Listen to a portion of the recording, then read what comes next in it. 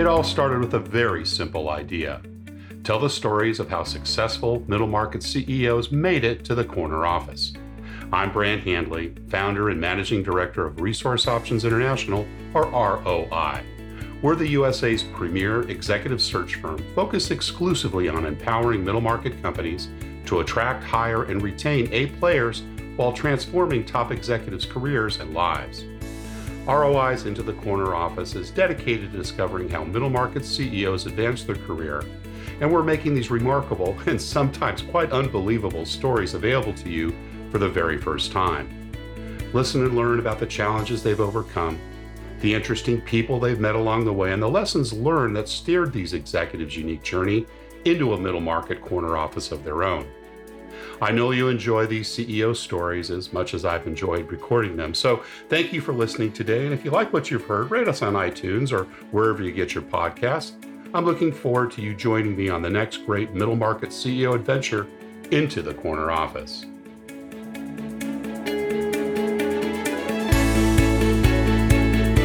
Today, my guest is Jeff Alexander, President and CEO of WowBow.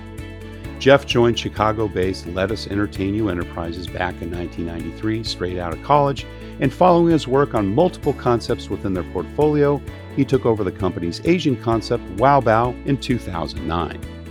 A pioneer in both technology and social media, Jeff redefined the fast casual space by implementing mobile ordering, self-ordering kiosks, bicycle delivery, and nationwide shipping. Jeff has overseen WowBow's inclusion into airports, major sports stadiums, university campuses, music venues, and with groceries around the country now selling WowBow's frozen retail line. Shortly after being named in both Nation Restaurant's News Power List and Most Influential Restaurant CEOs in the country, Jeff changed the game in the restaurant industry once again by creating WowBow Now, launching more than 500 WowBow Dark virtual kitchens in more than 400 cities in less than 18 months during the pandemic. Jeff Alexander, welcome into the corner office. Thank you for having me. I'm very excited to be here. Oh, wonderful to have you here. And we always like to kind of kick off with, the early days. Tell us a little bit about where you grew up and what your early family life was like. Thank you for asking. So born and raised in New York City, Upper West Side of Manhattan. Nice. Went to a small, miss it every day. Went to a small private school on the Upper West Side from 1st through 12th grade. So graduating class of 42 people. And what was nice about that was, I was never the new kid.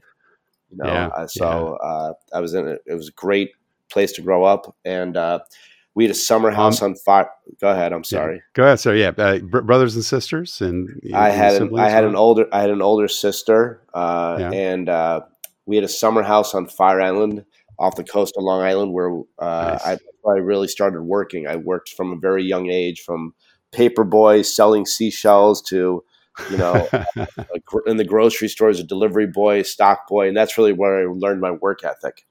Yeah. Yeah. And what about mom and dad? What did they do? What was dad was a school teacher. He passed away when I was 8 years old. And mom was really, the stay-at-home mom until she was forced to get back into the workplace. And she then she pretty much grew up. She brought up you and your sister then. My sister was born mentally handicapped, and when I was 12 years old, 4 years after my father passed, she was put into a home. So it was really just my mother and I, and we had a great relationship, very protective of each other because of the circumstances of how we did. But my mother really let me sort of be my own person and experience my own things. And in fact, she pushed me to go to the University of Wisconsin-Madison because she said, A, it was a hot school for New Yorkers, but B, it was far away. And she wanted me to, be able to spread my wings and not have to worry about her and discover my own. And went there for 4 years after high school and managed a restaurant bar for 3 years while I was in college. Shout out to State Street Brats. And hopefully some of theirs listening. Is that the first time you got involved in the restaurant business, or did you encounter some of that earlier on in your entrepreneurial activities? Yeah, that was the first with restaurants, but I've been around food. As I said, I worked in the grocery store in Fire Island. I worked in a gourmet grocery store in New York City in high school. So I'd always been around food. I don't cook. I actually burn water. But once you get in the hospitality business and you get that buzz and that you get bitten by the bug Can't shake it. regarding it. You can't get out Can't of it. shake it. It's You guys are a unique class. There's no question. As you know, I've had some of your friends and colleagues on the show, and everyone has that same sort of burning desire and just that hospitality presence, right? I mean, it really does take a commitment to people and the environment you're in. What do you like best about the hospitality industry? Yeah, I think it's changed over the years for me. I think when I Yeah. started out, what I really loved about it was just the social aspect, right? I worked at the fun bar on campus, and I would, everybody wanted to know me to get into the bar when they were underage, and it was a fun environment, right? And then Right. when I got into the restaurants after college with Let Us Entertain You, I was working at Shaw's Crab House, which is one of the premier seafood houses in the country, and the social aspect of it. And Right. I wasn't behind a desk 8 hours a day looking at a computer screen. Every day was different. Every day was just about, how can people come out to eat, and we are surrounded by food to celebrate and to commiserate. And you are part of people's lives, right? I mean, when something great happens, you need to have food there. When, God forbid, something bad happens, people bring food. It's the comfort of it. So to be in an environment where you are adding to their joy or trying to create joy, it's just a different experience. Yeah. And every day is different, and everyone you're dealing with is different. Right. So it was just exciting. And the fortunate part that I had with Let Us Entertain You, Let Us is a privately held restaurant group that started in 1971 by Richard Melman. We've created over 250 different concepts in the last 51 years. Currently, I think we're about 160 restaurants and 62 different concepts. For me, over my 29 years now, and up until I joined Wowbow in 2009, so for me, I was on multiple different concepts. It was almost like every 2 years I had a new job because I worked with different people in a different building with a different cuisine. Right. And so it's still the same company. Yeah, it's just it keeps it keeps the juices flowing, right? Especially there was a number of concepts that I worked on where I built it from the ground up, where I hired the entire staff, designed the entire menu, came up with the menu creations with the chefs, the decor elements of it. I did that on 4 or 5 different concepts. So you are giving birth to a place that people are going to come to. And it's just so exciting for me to have been part of that. Well, let's rewind a little bit, because I want to kind of get to some of the roots of that, and what maybe were some of the inspirations that you got from that, or that you attained either as a child or in school. So, were you a good student in school? Was that something that entertained you, or was that something that you just kind of got through? Yeah, I sort of got through it. I mean, look, I was a pretty good math student up until calculus came along. I think it's more about I was a solid B- C student. There were a couple of places here where I probably did better. And, I remember my first class in college, I went from a graduating class of 42 students, right? So every class I had was 18 people. My first class in Madison was a 400-person psychology class. Right. And it was all multiple choice, Scantron. And growing up, I did everything essays. Right. And I could meet with the teacher and talk things through. And here I am just listening to someone talk and then having to memorize it and fill out Scantron. I think I got an F in the class. Just to intrigue you. Yeah. But were there other activities? Were you involved in sports? Oh, sure. Other Thank outside you. Things? Yeah, I was on the swim team from 5th grade through senior year, baseball team in high school, basketball team in 7th, 8th grade. I mean, I've always been a sporty guy. I'm a social butterfly and interested in sports. And, like I said, by being in the school from 1st through 12th grade, and never being the new kid, I knew everybody. Right. And then working in a bar in college, I want to say I knew everybody, but I knew everybody's fake ID name. So when I meet people now, they're like, "Oh, you graduated the same year as my friend Andy." I'm like, "Was his name John, maybe?" Yeah, show me his face. I might be able to recognize him. I didn't know him as Andy. I love it. Well, you mentioned a lot of entrepreneurial things growing up. What was the goal at the time? Were you, saving money for college? Did mom say that was part of the deal, or did you have some vices that you explored? Where did all those funds go to during those? Yeah, that's a fun question. So for me, work wasn't about making money. Work was about I just enjoyed it. Yeah. I enjoyed having responsibility, and I enjoyed being dependable, and for me, my career has never been about getting a raise every 6 months and getting a promotion and a title change. My work ethic has always been, how can I make the job easier for the next person and for my boss? And that sort of is what has been fueling me. And that's why I worked at a young age. And did I get paid? Sure. What did I blow it on? Let's go. I worked in the grocery store. So at the end of the shift, let's go hit the candy aisle. Let's go buy some ice cream and some chips for all my friends. And, who needs a 6-pack of soda? Until I got of age, then it was okay. We bought other things. But, what I really did, before my father passed on Fire Island, we had at the firehouse, the community firehouse, every Wednesday night was movie night. I mean, they move all the fire trucks out and they set up the old movie projector and they'd show old movies. So I started working there at the age of 8, right? When I say I was working there, it was like I'd set up chairs, right? And then the next year I ran the popcorn machine, and the next year I sold sodas, and then I worked the front door. Well, when I turned 13, I had been doing it for 5 years. My father now had been gone for 5 years. I actually was running the movie theater. Somebody else would come and move the fire trucks out of the way. I obviously couldn't drive, but I was the guy who opened it up, set it all up, and tore it all down at the end of the day. And it's just sort of been embedded in my DNA to work hard. And, people talk about retirement one day from me. I'm like, I don't think I could ever sit around and, Well, what I hear too is service. It sounds like you were very service oriented, whether you're buying chips and soft drinks for your friends or setting up the chairs and creating that, environment. That always kind of floated your boat, right? You enjoyed kind of creating those environments. Yeah. When you run a restaurant, setting up before the shift starts, you're setting your house, so to speak, for a party, right? You set the lights, you set the music, you make sure that everything looks the way it's supposed to be, and then you open the doors and invite your guests in. It's funny because in my actual home life, I have party in my house-ophobia, right? Because I get everything set in my house and people show up, I'm like, please leave.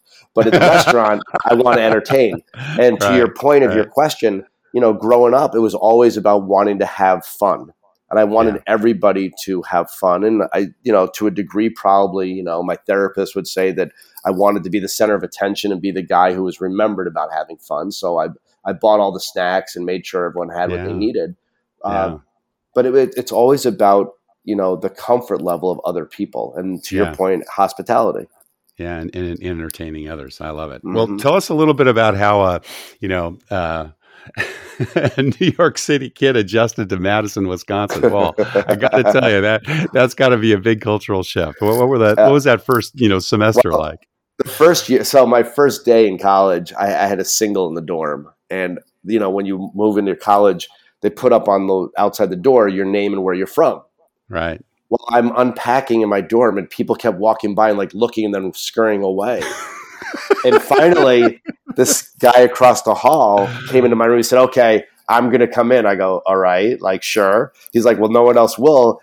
He goes, what's in your trunk? I go, I don't understand your question. He goes, do you have guns and knives? I go, what are you talking about? He's like, well, you're from New York. I'm like, oh my God, like culture shock, right? Stereotype, yeah. Right, 100%. He's from small town Minnesota, this guy. Now, I look, Madison's a fantastic campus, an unbelievable education, and a great social life. Everything about Madison was great. I loved it my freshman year. You stayed there 4 or 5 years, right? 4 years. Yeah. 4 years. Had to get out in 4. But I loved it my freshman year. My sophomore year, I got the job in the bar, which was fantastic. My junior year I moved up at the bar from, prep cook, grill cook, whatever, to bartender. And I enjoyed junior year. My senior year, I was like, I have to get out of here. Like, I've walked the main street now, God knows how many thousands of times the last 3 years. But I stayed 2 summers there because the summers are beautiful after the winter snow. The summers, you're on 2 lakes. I mean, it's just a beautiful, gorgeous campus. Right. And I had met a girl who was a year older than me. So when I was a junior, she was a senior. She was from Ohio. And after her graduation, she did not want to go to New York. And I refused to go to Ohio. So she did Chicago so we could stay close. So upon my graduation, I moved to Chicago, both for her and for the job. Yeah. Which, Chicago is a great city. It's a younger, cleaner, more manageable New York. I do miss New York every day. Right. Unfortunately, my mother passed away in 2000, so I don't really have any family back in New York. Right. But my friends are all there, and I still consider New York home. My wife, it's my second wife now. We've been married for 15 years. She reminds me every day that I've been in Chicago longer than I was ever in New York. And you never left. So you literally moved to Chicago after Madison. You've been there ever since. Yeah, in 93. So after that's rare for New Yorker. That's very rare for New York. It's been a great career for me. And now I have a fantastic family, a son, and my daughter has graduated from grad school, and she's joining social work, group therapy for kids. So we're all homebound here in Chicago now. I love it. And you've pretty much been with the same company since you graduated. So tell us a little bit about how you met Lettuce Entertaining You and how that all started. Thank you. So when I would visit Chicago on the weekends, because as I said, my first wife, a girlfriend at the time, was living here, we would eat out because that's what you do when you visit. And after the fourth restaurant, we learned they were all the same company. So I applied for a management job, came down to meet with one of the presidents of one of the divisions of Lettuce, and he couldn't meet with me because he didn't have time for the interview. He was running late, so he had passed me off to one of his people. And then I found out they passed on me for a job, and I thought that was unfair since I didn't meet with who I was supposed to. So I came back down for another interview, and I was offered a position as a host or server for a year, and then they would consider me for management. And I loved the company. I loved what they were doing. So I said, sure, let's go. And on my first day of work, they talked to me about my management benefits, and I did not correct the guy whatsoever. What was that first franchise or the first? I worked I spent 3 weeks at a restaurant called Mighty Nice Grill, which was inside the Water Tower shopping mall. And then 3 weeks later, I got really moved to Shaw's Crab House, and I was there for 2 years. And then in 95, I joined Big Bowl, which at the time was an 1,800 square. So Shaw's Crab House is a 18,000 square foot high-end seafood restaurant. It's 2 restaurants in one, the main diner and the oyster bar. And it was a fantastic environment to grow up and learn. From casual dining on the oyster bar side to full service team service on the dining room side. And then I joined Big Bowl. It was an 1,800 square foot, like 20-seat restaurant. Total culture shock, from seafood, which I grew up eating, to Asian noodles. But Big Bowl took off. And over time, we grew over the next few years until 2001. We grew 8 restaurants. I became an area director overseeing all the GMs of all the locations. And it was sold to Brinker International down in Dallas, who owns Chili's, Macaroni Grill, and so on. I didn't want to go with the transition. I wanted to stay with Lettuce. So I joined, at the time we had a restaurant called Vong, which was part of John George Vonger Richten out of New York. We partnered with him and ran the Chicago location. There were 5 of them around the world, Hong Kong, London, New York, and so on. And reconcepted that into Vong's Thai Kitchen. And then from there, I worked at Tucci Benucci, which was a 20-year-old Italian restaurant of ours, closed that and reconcepted that to Frankie Scalapini. And then I worked on over to Wow Bao in 2009. Yeah. Well, we want to talk about Wow Bao in a bit, but I want to get a little more in detail in some of those early experiences. So you get the briefing the first day. They're obviously putting you into the management program. Did you get management responsibility right away? Oh, yeah. Well, there's a 13-week management training program. Okay. So I was in training. They put you into that. Yeah. And I remember it was 2 weeks later in the middle of a busy lunch shift. And I walked up to the partner in charge of the restaurant. I said, "What am I getting paid?" Because no one had told me anything. Yeah, right. And you won't believe how much money I was making. I was like, I hit the jackpot. In 1993, I was paid $24,000 a year. Oh my gosh. I couldn't have been happier, man. Yeah. Called my girlfriend, called my mother. I said, "You'll never guess what." But I was really just basically a host for 3 weeks at Mighty Nice before they moved me over to Shaw's Crab House. And that's where the training program really did. And the Lettuce training program is you work every position in the house, from dishwasher up to floor manager during those 13 weeks. I love that. I love that about hospitality in the restaurant business. You know, too many companies don't do that, right? You know, they should do every job in the organization. Well, you do 5 weeks in the front of the house, busboy, back waiter, server, food runner, right? Hostess, manager. Yeah.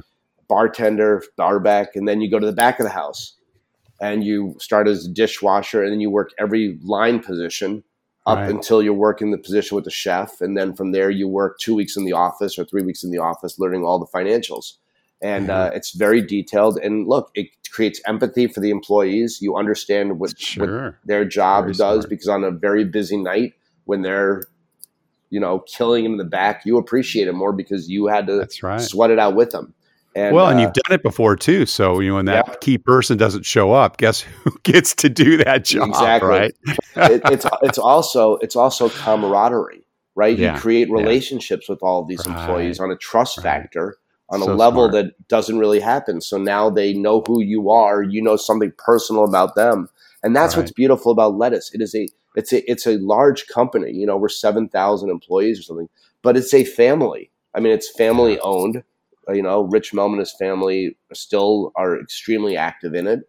And I think we're up to close to 80 partners now in the company. But is it first generation family, second generation? So Rich founded it, and now his son RJ is the president, and his other son Jared and daughter Molly are both involved also. Starting to transition. So, That's so cool. That's so cool. So you finished that training program, and then did they put you in as assistant manager? So thank you. I don't mean to interrupt you. They in the Lettuce world, you have a general manager. Then they're numbered. You have a general manager, a number 2, a number 3, and a number 4. Not everyone has 4 levels of management. So it depends on the size of the restaurant. But I started as a number 4 manager, so I was in charge of the dishwasher schedule and all the supply ordering for the restaurant, as well as running, the oyster bar at nighttime. Yeah. And then after 6 or 8 months, they made me number 3 manager, and eventually I was in charge of all the liquor buying. And then when I transitioned over to Big Bowl, they made me number 2, and now he's in charge of all schedules and food buying. Then we opened up another Big Bowl location, and I became the general manager for that one. Nice. Which is all aspects of the restaurant. So going back to maybe that first management responsibility where you started managing people, what were some of the key challenges that you had, or did you not have any? Did you kind of just fit in and felt like a glove from the very beginning? So we have this thing called breakfast meetings where every 6 months, the team, the entire restaurant staff is invited. No salary people are allowed there. It's all workers, employees, hourly employees. Me with the head of HR and a partner from a different division. And it's a chance for them to give constructive feedback. It's not a bitch session, but it's a way to communicate about what's going on. And I remember my first breakfast meeting and the feedback I got. And I heard, Jeff, they love you. You're very supportive. You're there whenever they need you. You're always on the floor. But waiting for the but. Yeah. Right. Every time someone walks up to you in the middle of the shift, the server comes up to you and says, can you comp this dish on table blank? You do it for them and they appreciate it, but you always ask them why. Like, can you buy the calamari off of table 20? Well, why didn't they like it? And the server doesn't know why they didn't like it. They just know they didn't like it. And they're busy. Like, just comp it. Don't ask them questions. Yeah. And I'm thinking to myself, I'm like, of course I'm going to comp it. I'm just standing at the computer with you, and I'm making conversation, and I'm a brash New Yorker. Like, what do you mean they didn't like it? I thought it was great. Yeah, exactly. So, but also, you want to know why. You doing your research, right? Exactly. I mean, that's important. I wasn't even doing my research. I wasn't doing it because I really cared. I was doing it more because I'm a brash New Yorker. That's what we do. Like, we ask questions, and we say everything sarcastically. So it was a real eye-opener to me about the Midwest, right? Yeah, the Midwest. Right. People working, they're busy and they just want what they want. And as our saying is, we are slaves to our employees, right? We are there to give what our employees need. And here I was fighting them on the power. You're challenging it. Yeah. Well, exactly. and again, to that Midwestern culture, of course, they're only asking it because they didn't like it. Right. And we have to do this for them because there would be no reason why they would tell us to comp it if they didn't. Yeah, I'm just going to a side story here because we're talking about the Midwest culture and my New York brashness. So in 2004, I opened up 7 Asian kiosks inside Byerly's and Lund's grocery stores in Minnesota. Now, Byerly's and Lund's grocery stores are carpeted and chandelier. These are beautiful high-end grocery stores. Wow. And I would remember I would work, 14-hour days inside the grocery store. And at the end of the day, I'd want to buy like a bag of chips and a soda to go back to my hotel room because I'm exhausted. And I've been in the grocery store all day long. So they know who I am. And I Right. get online at the cash register to leave, and the person at the register asks the customer how their day is going. Now, in New York, it's that you just say hi to people like, "Hi, how's your day?" And everyone's like, "Ugh," and they move on, Yeah. right? In Right, Minnesota, right. they want to know. Yeah. So the customer in front of me was online for 20 minutes just talking to the cashier. And all I want to do is go home. Get your chips right? and your soda and get So out of there. and then it's my turn. And again, I've seen this person all day long, and they ask me, "How's your day going?" And I can't not tell them now because they're Minnesota Midwest. Right. So right. I still to this day I'm still probably more New York than Midwest. Oh God, I love it. I love it. All right, so on to general management, and what was that first general manager job? Was it with the? It was the a Cup big Shack? bowl. It was Yeah, a it was a big no. bowl. It was a Okay. big bowl. Right. We opened up a restaurant in downtown Chicago. We went again. The first one was 1,800 square feet. This Right. one was 5,000. So we needed to hire a staff of 40, and I was a part of the hiring process. Now, was that a new concept that had already existed, or were you coming into it was store 2 of the concept. store two? Okay, kind of early days. Yeah, And I ran that store from 96 when it opened until 1999. Wow. And during that time, we opened a couple of other stores that I was involved with as my development was growing, involved in construction and mentoring. And everyone who worked at the next stores to come came up through me, right? Because they all just to get the dates training. right, 96 would only been about 3 years out of college, so you're in your mid 20s, right? At that time. Yeah, I am. Yeah. I am. Thank Yeah. you for knowing that. Yep. Yeah. Yeah. So it was because in that building, in the basement of that building, we made our corporate office for Big Bowl because the plan Right. was we were growing more of these. So I had the president of the division, the 2 vice presidents, and the head of culinary all in my building now, which was great Wow. to be part of their meetings. At the same time, you have 4 different people who are very opinionated about how that lunch shift should be running. Right? So and you're all sitting very close to each other. Yeah. So I had an unbelievable education in learning things, but at the same time, I also had an education how to finesse different people's opinions, Right. with making Right. sure they all felt like they were heard and valued. Yeah. Yeah. Important. Yeah. Cool. And what were some of the other lessons you learned in that first general management job?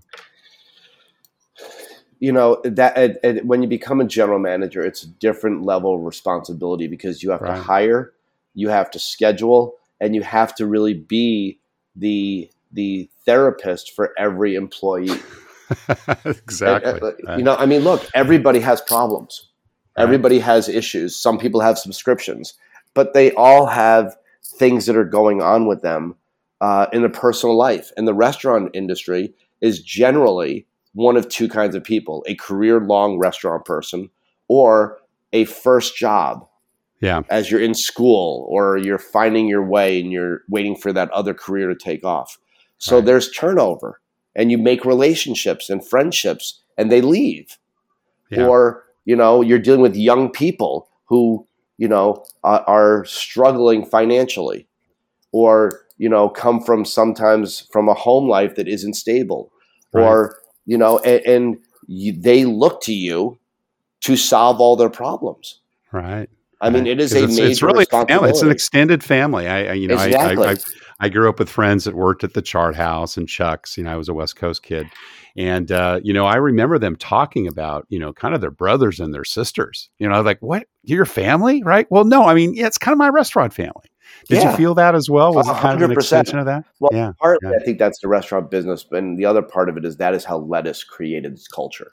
Yeah. Right. There are employees at what Shaw's Crab House opened in 1984. There are still employees who work there at opening day. Wow. That type of a place, right? Because it is we are run on emotion.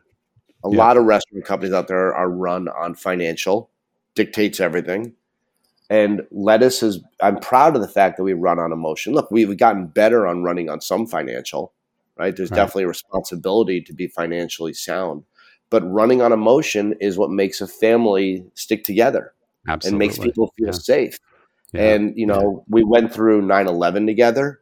We went through the market crash in 2008 together. We've gone through COVID together.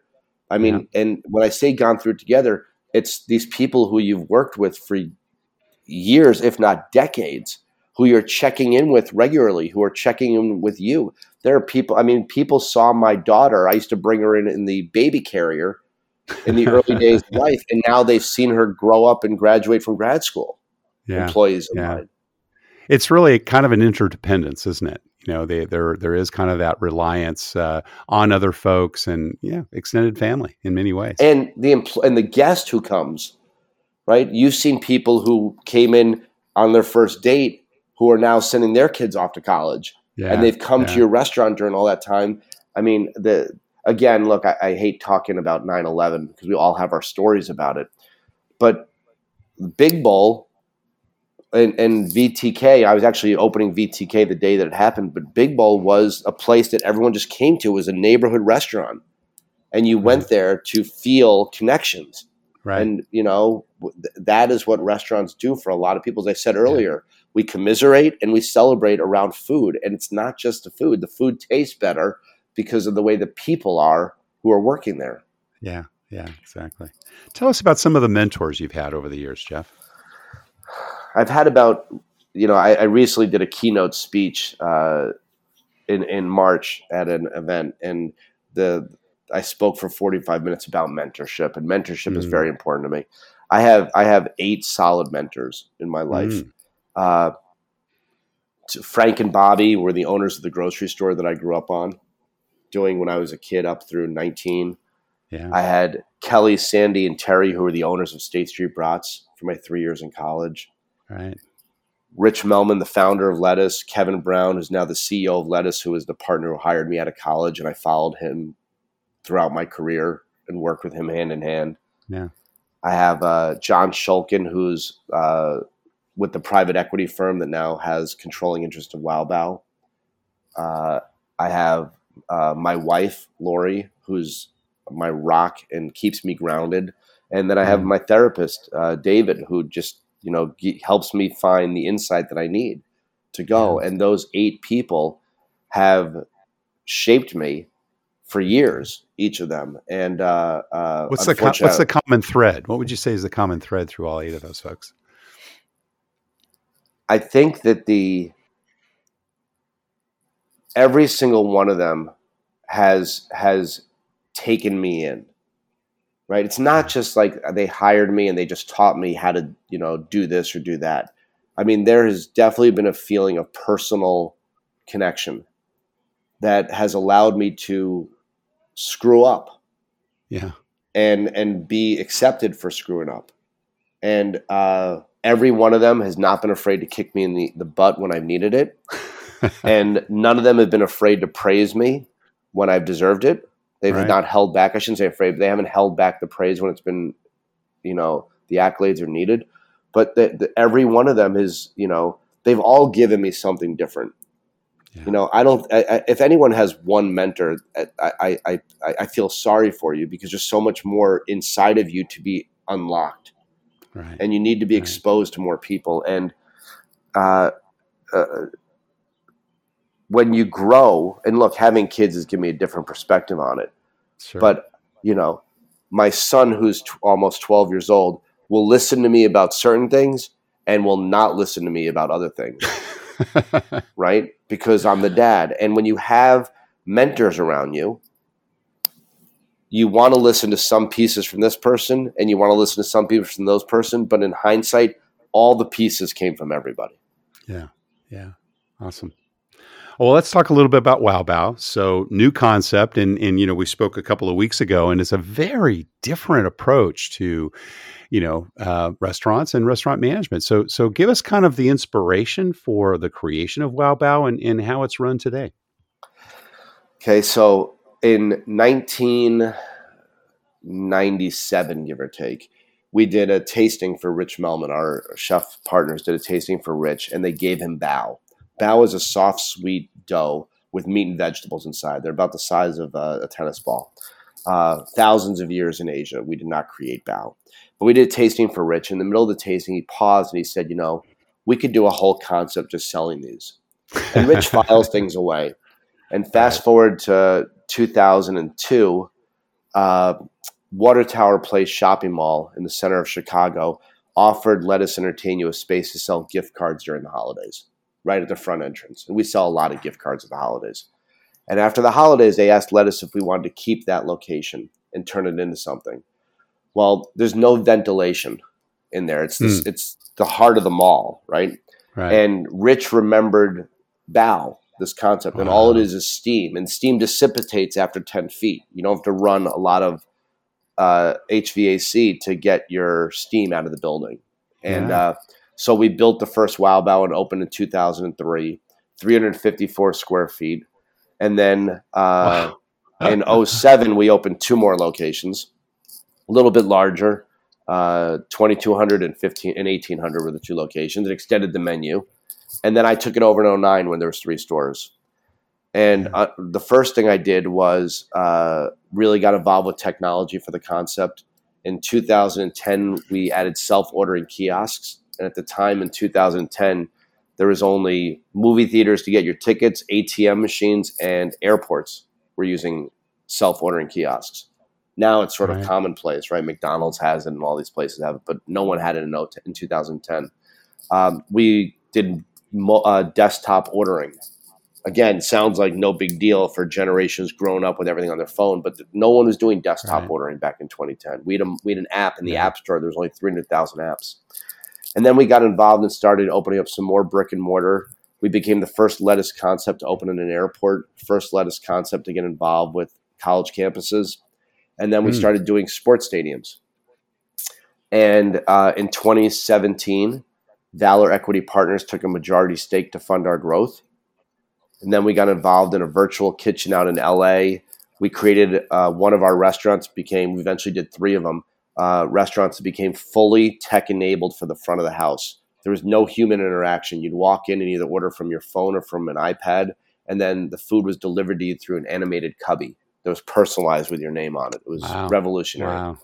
And then we had this thought in late 2019 based on Lettuce's network of restaurants and people they knew and Valor's network of restaurants and people they knew, and the fact that we had national distribution of our product. Why couldn't another restaurant sell our food out the back door on third-party delivery? We thought about the local coffee shop that only has 2 day parts, right? Breakfast and lunch. We thought about the ice cream store in Chicago that has 4 months of no one eating ice cream because it's too cold. We thought of hotels that had full room service staff, full kitchens, but no one eats in the hotel, so they're standing around. And we thought of the catering company that has a full kitchen but only puts out 1 order a night. And we could give all of these people more revenue and more profit and help them make money instead of just breaking even or losing money. So we built out online training materials, started talking to the third-party delivery providers, created a marketing plan, and launched with 1 location in January of 2020, started getting data and learning what we were doing and correcting mistakes, talking to some operators, and then COVID hit. Wow. And from April 2020 till today, we've done over 600 locations across the country with a robust pipeline to get to 1,000 by the end of the year. And you were a concept looking for a pandemic. Right. There's brains and there's luck. I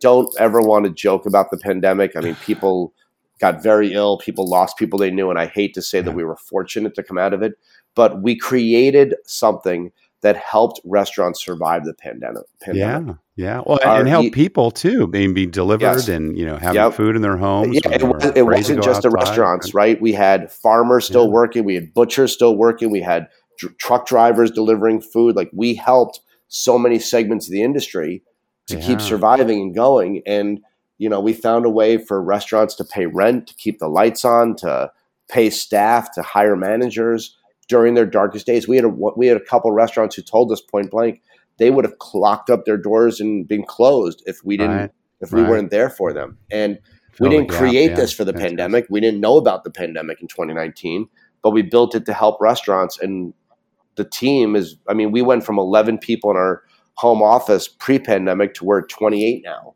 because of the growth that we've had. So we've created jobs, and everybody is focused and proud of the help that we've given to the industry. What's the footprint now in terms of number of locations that are making your products? We've launched 600 locations. We have about 25 locations in Canada. A month ago, we opened in Alaska. Wow. We're ready to go to Mexico. We're ready to go to the UK. And we were talking to people in both of those countries. And we're now talking to the Netherlands and Belgium and France. And there's a lot of opportunity here for what we can do. Awesome. A lot of fun. You're on a rocket. Well, how has your leadership style, evolved over time, Jeff? Growing up in New York City, I move very fast, and I have zero patience. And I tell people all the time, whatever it is we're working on, we should be able to get it done in days. Yeah. Nothing we do should take more than 3 days. Right. And my leadership style has changed a lot to, it's more of a coach and not a doer. For many years, I was the doer. Like, if you can't do it, get out of my way. I'll get it done myself. I can do it better than you. Just watch me, and then hopefully you'll learn how to do it. Right. And I think my leadership style got better was becoming a parent. A parent, having your own child teaches you patience. Yep. That 4-year-old is not going to know how to tie their shoe, no matter how many times you yell at them to tie their shoe. Right. And you have to be patient and teach and coach. And I think that was a big part of me being successful. I think that John with Valor, when Valor got involved, he's like, you have to hire a team. Right.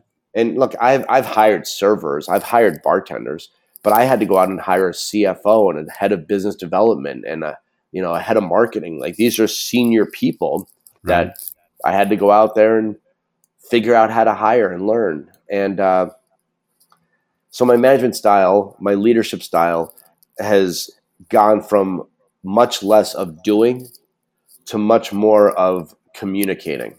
And it has to be now, I have to be the visionary, I have to be the entrepreneur, and I have to be the goal setter, but I can't do the vision. I can't do the goals. I have to put some trust in it. It's sort of like a baseball team, right? You want to be the pitcher because you want to strike everybody out. But the good coach says throw strikes because you have 8 other players out there who will make the play. Right. And that's the difference. And my original style is I would want to be the pitcher and just try to strike you out. And if you hit a home run off me, I'd be angry about it. I'd be disappointed in myself. Now I'm trusting that, the players are going to make the play. Yeah. What do you look for when you're making bets on the people you invest in and hire, Jeff? I got to connect with them. Before anything else, I have to be able to connect with you. I have to want to talk to you because I don't want to have people in my office who I want to avoid. That can be very uncomfortable. You laugh, but there are definitely, I've hired people. We've all hired the wrong people. And if I want to talk to you, if I want to stop by your desk, if I want you to walk into my office, then you're the person I want on my team. That's right. Yeah. It's gotten to the point now where I do the last interview. If you make it to me, I don't ask you if you know how to do our financials. I don't ask you how you hire people and train people. I'm under the assumption that my team has covered all of that stuff. Right. My interview now is about culture. Are you a culture fit to what I'm trying to do? Do I connect with you? Right. Very important. Look, we're still small. We're 28 people in an office. So it's not like I have 7,000 employees. I'm never going to see you again. Right. I personally hire everybody because I will be interacting with you again. Yeah. Very important. Well, Jeff, we're just about out of time, but we always ask one last question of our CEO guests. And that's kind of what career and life advice would you give someone that maybe has their own eyes on a corner office someday? I don't think there's one piece of advice you can give to anybody who wants to become a CEO. I think you have to work hard. And when I say, everyone says, oh, you have to work hard. No, if you want to lead a company, you have to work harder than anybody because nobody in the company will ever care about the company as much as you. That's the difference with the CEO. You have to care more than anybody. And it's not just about the company. The company is not just the widgets we sell. The company is the people that we hire and their development and the people that we service and their enjoyment of those widgets, whatever it may be, right? The success of others leads to your success. And in the younger days of mine, I was jealous of other people's success. I think the other piece of advice is you have to be passionate, but you can't mistake passion, or you can't cross wires of passion and, attitude. Right. You have to lead. We have a saying that leaders lead, and you can't sit by and wait to be told what to do. If you are a leader, step up and lead. Step up and do what has to be done, and make sure your people are successful, because their success will drive the business, which will let you keep leading them. No question. Well, Jeff Alexander, President and CEO of WowBow and a managing partner at Let Us Entertain You, thank you so much for sharing your story into the Corner Office. I appreciate your time, and thank you for having me. Thank you for listening to Into the Corner Office with Brant Hanley. We hope you enjoyed hearing our guest CEO story as much as we did. If you want to hear more CEOs reveal their journey into the Corner Office, please subscribe via iTunes and tell your friends and colleagues. For more information about Brant, Resource Options International, and the mighty middle market, visit www.goforroi.com. We look forward to having you join us for our next episode.